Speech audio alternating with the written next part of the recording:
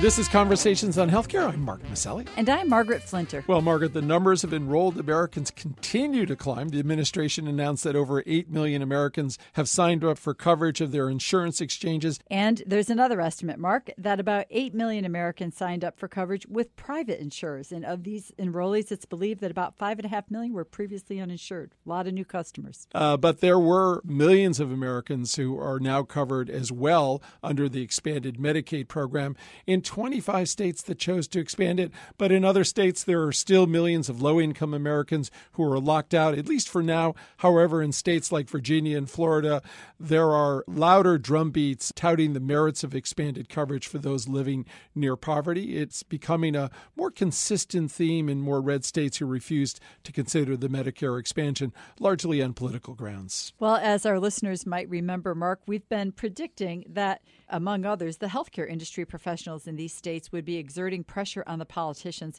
to tap into the billions of healthcare dollars that are available to treat this uncovered population. That's real money, and it's being left on the table by those states that refuse to expand Medicaid. On another note, Margaret, we're marking something of a milestone this year. It was 30 years ago this month that a press conference was held announcing the virus that was believed to be causing this new epidemic, AIDS. 35.1 million people are living worldwide with HIV/AIDS. 1.2 million died from AIDS-related illness in 2012. We're far from a cure on this epidemic. There's a powerful article in Time magazine featuring Dr. Robert Gallo, who figured so prominently in the discovery of the virus and the initiation of treatment back in 1984.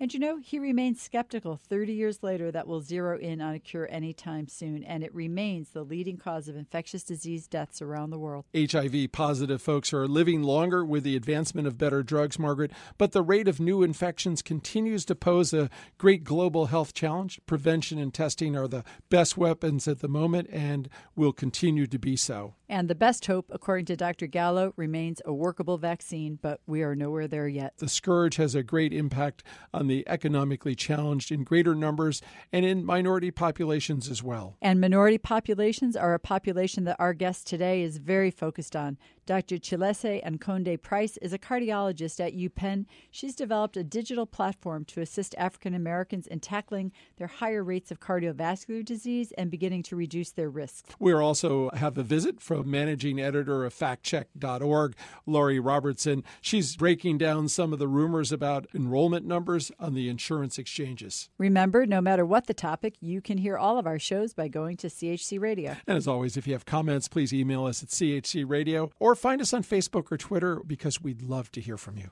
And we'll get to our interview with Dr. Price in just a moment. But first, here's our producer, Marianne O'Hare, with this week's headline news.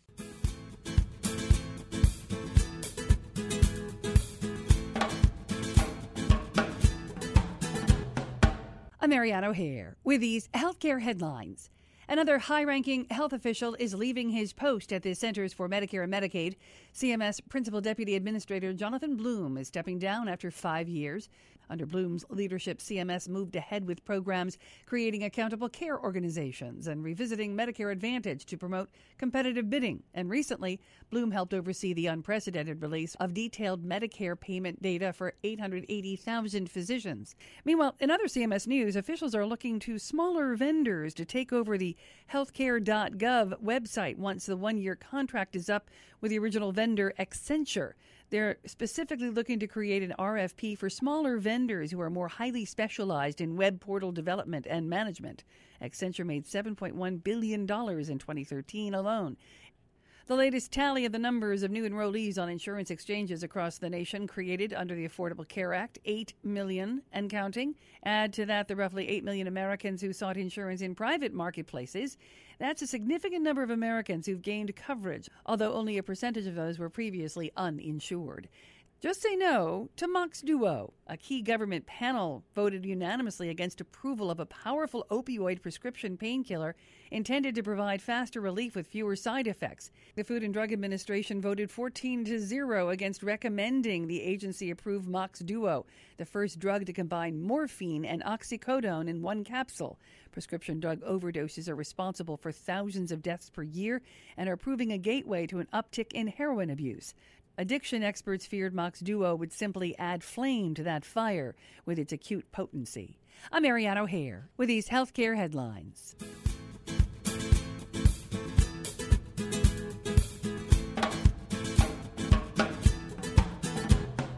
We're speaking today with Dr. Chileshe Nkonde-Price, a cardiologist and Robert Wood Johnson Foundation U.S. Department of Veteran Affairs clinical scholar. Dr. Price is a research fellow at the Social Media Lab at the University of Pennsylvania School of Medicine. She's also a senior fellow at Penn's Leonard Davis Institute for Health Economics and is a creator of the digital health project Change My Steps, a program utilizing gamification and social media to improve heart health among African American women. Dr. Price earned her medical degree from the University College in London and then worked for the National Health Services in England for 3 years before continuing her training in the U.S. She was chief resident at Drexel University and served her cardiology fellowship at Yale School of Medicine. Dr. Price, welcome to Conversations on Healthcare. Thank you. It's a pleasure to be here. You know, April is National Minority Health Month and obviously an area that you are quite passionate about. And you see the negative effects of health disparities and disproportionately higher rates of cardiovascular disease and early death amongst African American women. And little success seems to be borne out by the effort. So help our listeners understand the nature of cardiovascular health disparity and paint a picture for us, if you will, about the successes and that we've had and also the road that we have to travel. It's important to realize that cardiovascular disease in the U.S. is actually a success story. Over the past 30 years, there have been dramatic declines in mortality and morbidity from the cardiovascular diseases when you look at the population as a whole. But when you break it down by gender and race groups, you see that it really isn't a success for all patient groups. And it's here that I'm really emphasizing that when you look at black patients as a whole, we're not making those dramatic declines. And we really find that in cardiovascular disease, when it comes to black patients, especially black women, there is a higher prevalence of cardiovascular risk factors. I'm talking about smoking, diabetes, physical inactivity, and healthy diet. Within black patients or within black females and black males, the American Heart Association publishes a statistical update every year, and it says it's as if it's, copying, pasting the same paragraph, but it's not. It's just that this isn't new information. So we have a lot of work out there describing trends. And this is really where I started to place a little bit of my interest and a little bit of my work, thinking about how can we be creative about the response to this long-standing fact. How can we think outside of the healthcare system? And it's in that kind of thought that I decided to do some community-based work and really think about agencies surrounding the hospital four walls that could maybe move the needle on this risk factors issue. So that's where I think the creative responses stand.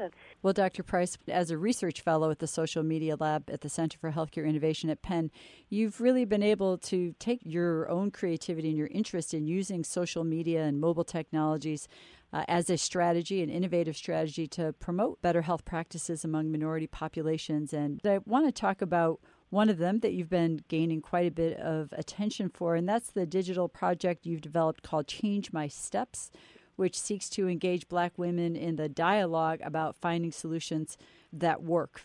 I think I've heard that you conceived of this project while sitting in a hair salon where so much social interaction and bonding occurs. So tell us the story of the genesis of the program, the bright idea or the genesis, who you're reaching with it, and maybe a little bit about the kind of technology and social media platforms that you're enlisting. What I was really looking for was really trying to get to the fabric of what is it about African American women and cardiovascular disease? What are the reasons for these adverse risk factors? I wanted to think about where am I going to get the truth? Where am I going to be able to recruit or rather have the opportunity to talk with a demographically diverse sample of African American women?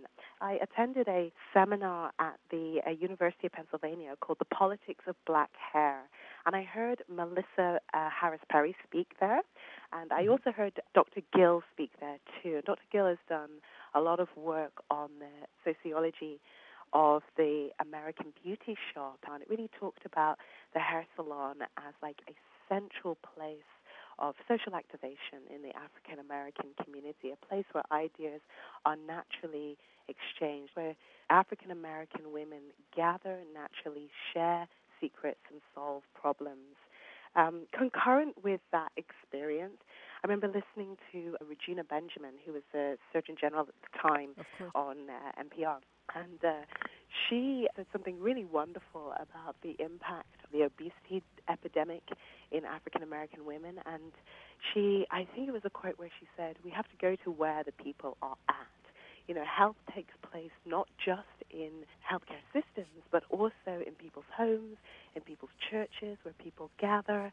And it's with those two kind of experiences that I'm sitting in the hair salon myself, having my own hair done, and I'm hearing these conversations of health and healthcare.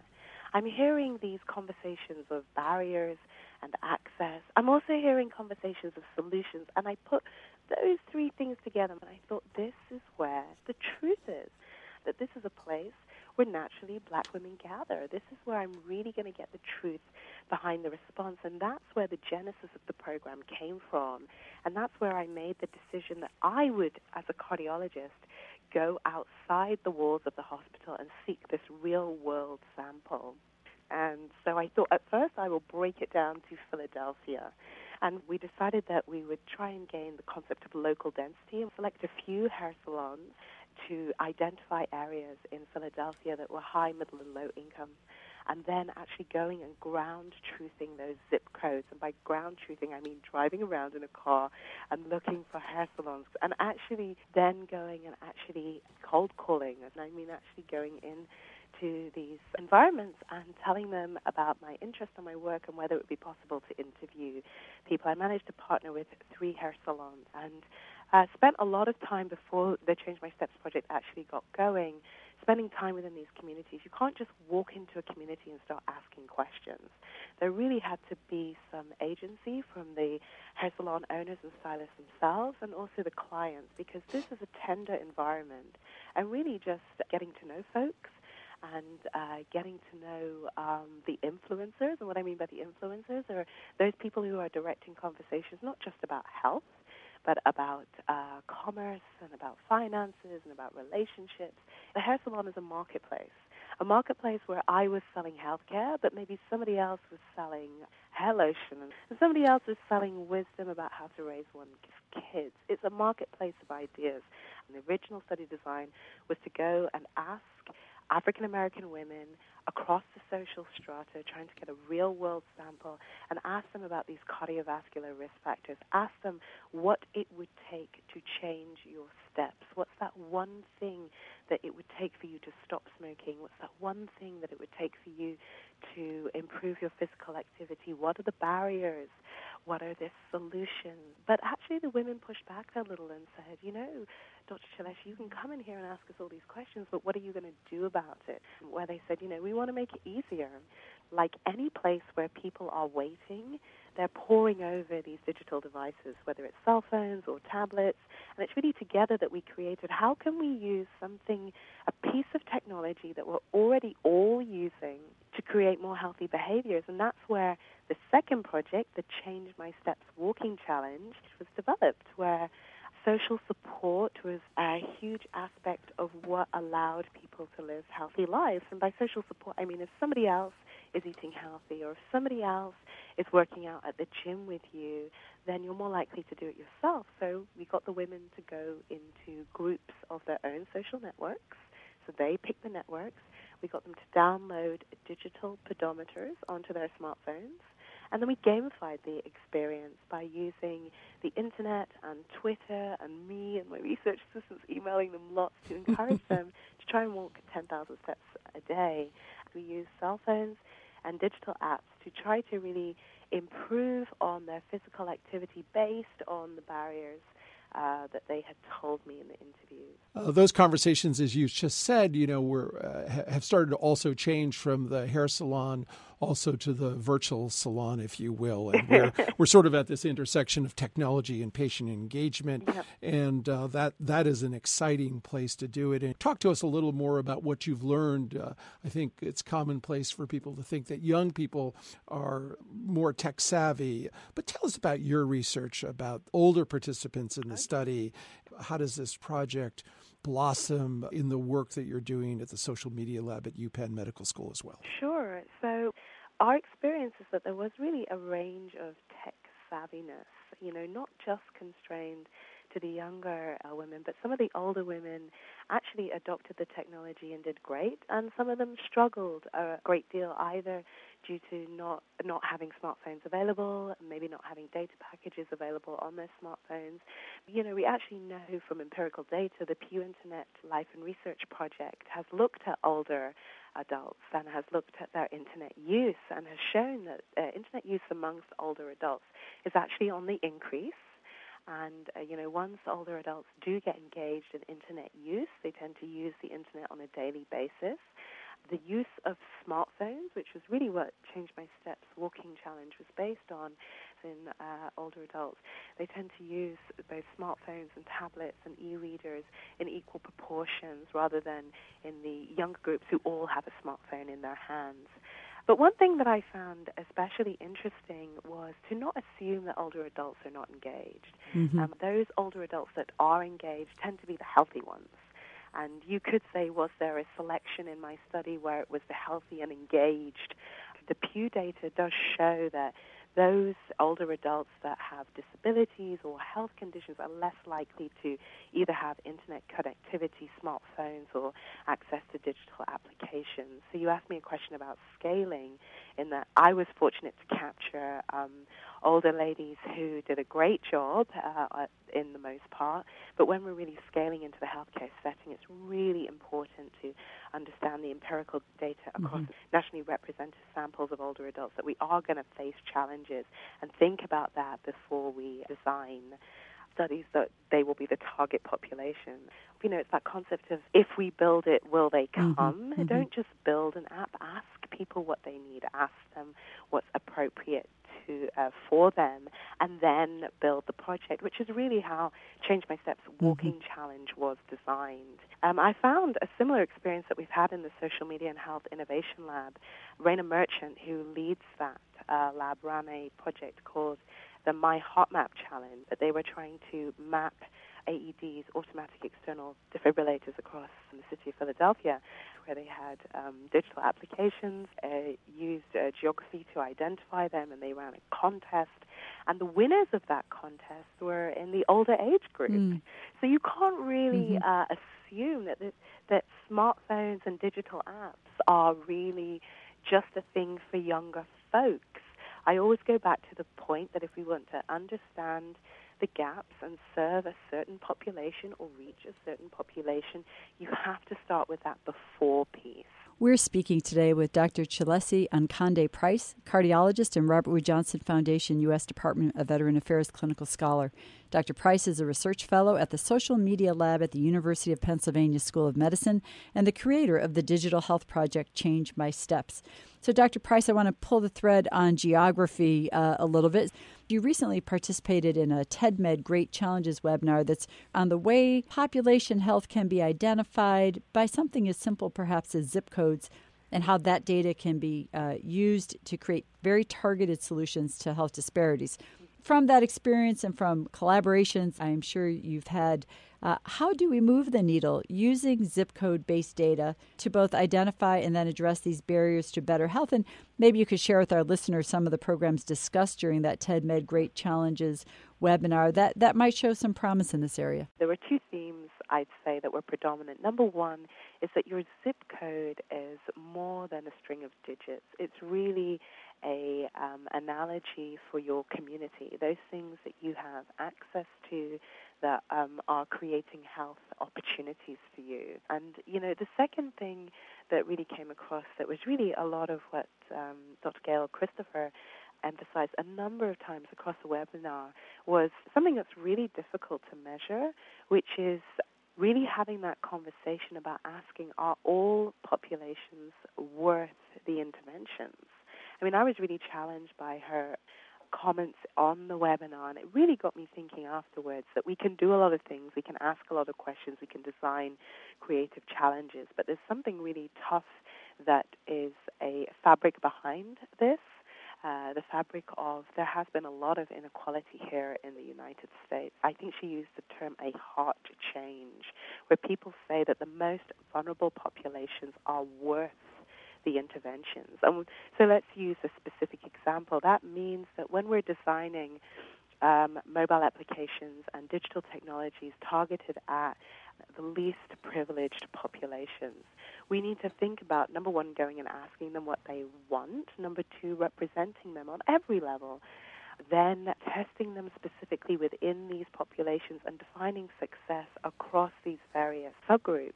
And it's about giving vulnerable populations worth in every step of the conversation. Mm-hmm. Some of the projects that, and the main project that we talked about was the concept of promise zones developed by the U.S. Department of Health and Human Services, and the promise zone being one of those areas where the government has really defined that it's going to create opportunity across agencies to improve health, education, and generally folks' communities. And the concept of promise zones is to say, well, can we create promise through opportunity, and can opportunity then translate into better outcomes? You know, I want to get your thoughts, Dr. Price, not only about across subgroups or across agencies, but really across the pond, because you were raised in England, where you did your early medical training, and you were steeped in the national health care system, where access is not the issue that we faced here in the United States. So share with our listeners how health metrics differ between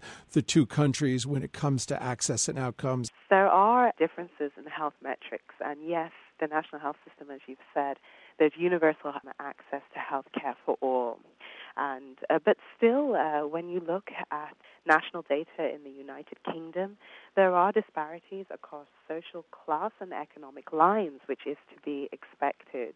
One thing that you find living in the United Kingdom, working within the National Health Service, is that there really is, by having this single system, greater integration with the healthcare and the social care of patients that interact with the healthcare system. And it's just something that when I first came to the United States, I noticed was present but fragmented, less universal, and is actually, if I'm really honest with you, one of the reasons I stayed in the United States, because I felt like this could be better. I've seen it done better. And I'll give you an example just from my own specialty in cardiology. The recent controversy with the cardiovascular risk calculator. And what I mean by that is recently new guidelines produced for the definition of cardiovascular risk. The U.S. calculators use standard metrics that we know for risk factors, which were, a patient's age and their cholesterol and their gender and their race. But the Joint British Cardiovascular Society recently released their calculator. And one of the things within that calculator is you can press a button where you define what your house looks like. That's within the risk calculator. And the reason why that's extremely powerful is it goes back to my point about where you live and your community defines your health. That's not in the U.S. calculator. The UK gets that. And it's an icon that's, does your house look really nice, or is it in a really bad area? And I felt like that really crystallized the idea that social care and health care are very tightly integrated. And the point being there is, it's something I've often said, is that it takes everybody. Mm-hmm. It takes the doctors, it takes the healthcare system, it takes government, it takes community leaders. The last thing I'll say is about the medical records in the United Kingdom, which is my experience working in the NHS. When I was there, you could see that having a single healthcare system, you can imagine that healthcare records are more readily available across hospitals. It's easier for healthcare professionals and people in the community to communicate. But recently, the United Kingdom has decided to make those healthcare records available for research. Information we already have in the medical record, we can understand the predictors of disease. And we're not there yet in the United States. I'm giving you a glimpse to my vision of how we can think about what are the key determinants of poor outcomes. I think the United Kingdom is ahead of the game. We've been speaking today with Dr. Chileshe Nkonde-Price, cardiologist and Robert Wood Johnson Foundation U.S. Department of Veteran Affairs clinical scholar. Dr. Price is a research fellow at the Social Media Lab at the University of Pennsylvania School of Medicine, and you can learn more about her work by going to www.changemysteps.com. Dr. Price, thank you so much for being with us today. Thank you so much.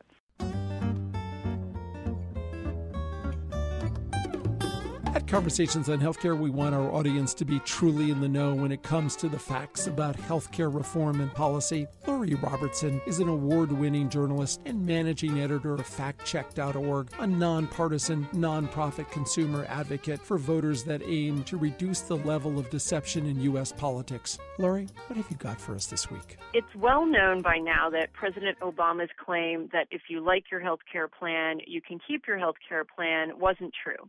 And we've seen many ads in 2014 saying that millions have lost their health insurance. But how many millions of insured Americans had their plans canceled, and how does that compare with the millions of uninsured Americans who have gained coverage under the law? There's evidence that far more have gained coverage than had their policies canceled. Those who had policies canceled were on the individual market. Insurance companies said their current plans didn't meet the law's standards and in most cases offered them an alternative. Many of these individuals were likely eligible for federal subsidies if they bought plans on the exchanges instead. How many had their policies canceled? Researchers from the Urban Institute say roughly 2.6 million people based on a nationwide poll. How many have gained insurance? One survey conducted by the Urban Institute says 5.4 million of the previously uninsured gained coverage between September and the beginning of March. Another estimate from the nonprofit RAND Corporation said 9.3 million adults had gained coverage as of mid-March.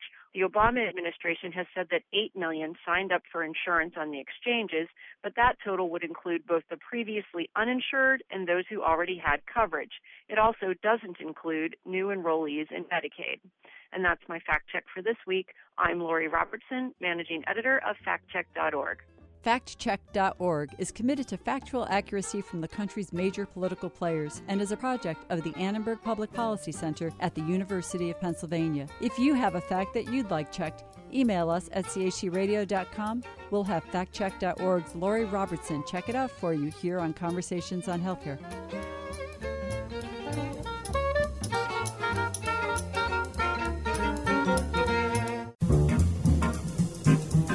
Each week, Conversations highlights a bright idea about how to make wellness a part of our communities and everyday lives. Outgoing New York City Mayor Michael Bloomberg is leaving his post with another public health feather in his cap.